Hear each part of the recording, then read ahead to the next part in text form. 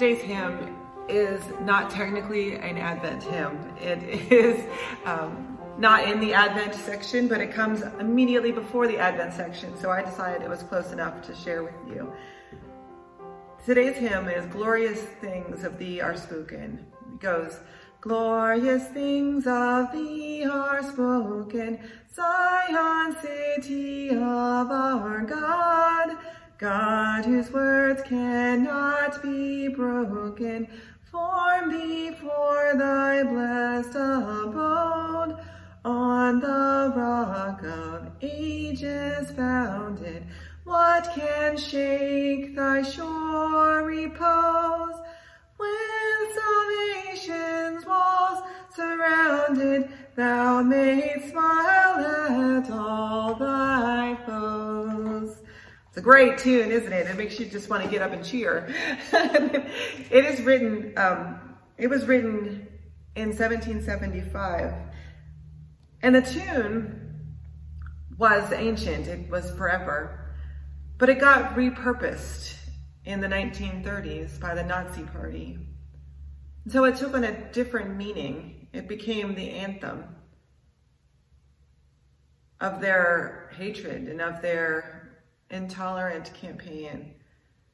And it reminds us that things can change meaning, that things that once were valuable for us have become invaluable or even hurtful, that sometimes those things which brought us joy and pleasure can be turned into something that becomes a chore and no longer brings us those pleasures and those joys. It also reminds us that glorious things are indeed spoken of God. It reminds me of the words found in Isaiah 64. God, when you accomplish wonders beyond all our expectations, when you came down, mountains quaked before you.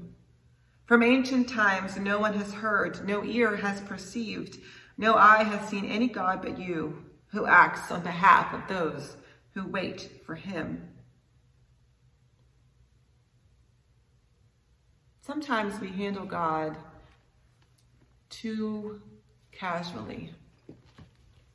I don't mean that we don't spend enough time or that we don't appreciate God for what God is. But sometimes we forget how majestic, how glorious God really is. That God created the earth, that even the mountains are afraid of God. They quake when God comes by. I don't mean afraid as scared, but afraid as in knowing their position, their proper relationship with God. And it reminds us that as much as people can promise us salvation, as much as items can promise us salvation, as much as we think the time changing or the calendar moving will promise us salvation, the only thing we can rely on for true salvation, for true freedom, is the one of whom glorious things are spoken.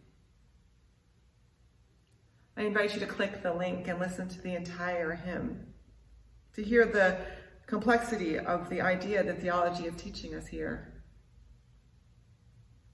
Glorious indeed.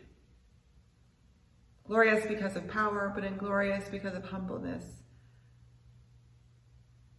We remember that God created all things and that God will see us through those things. That God is bigger than all of the things which hold us down. And we say, thank you, God. You are glorious.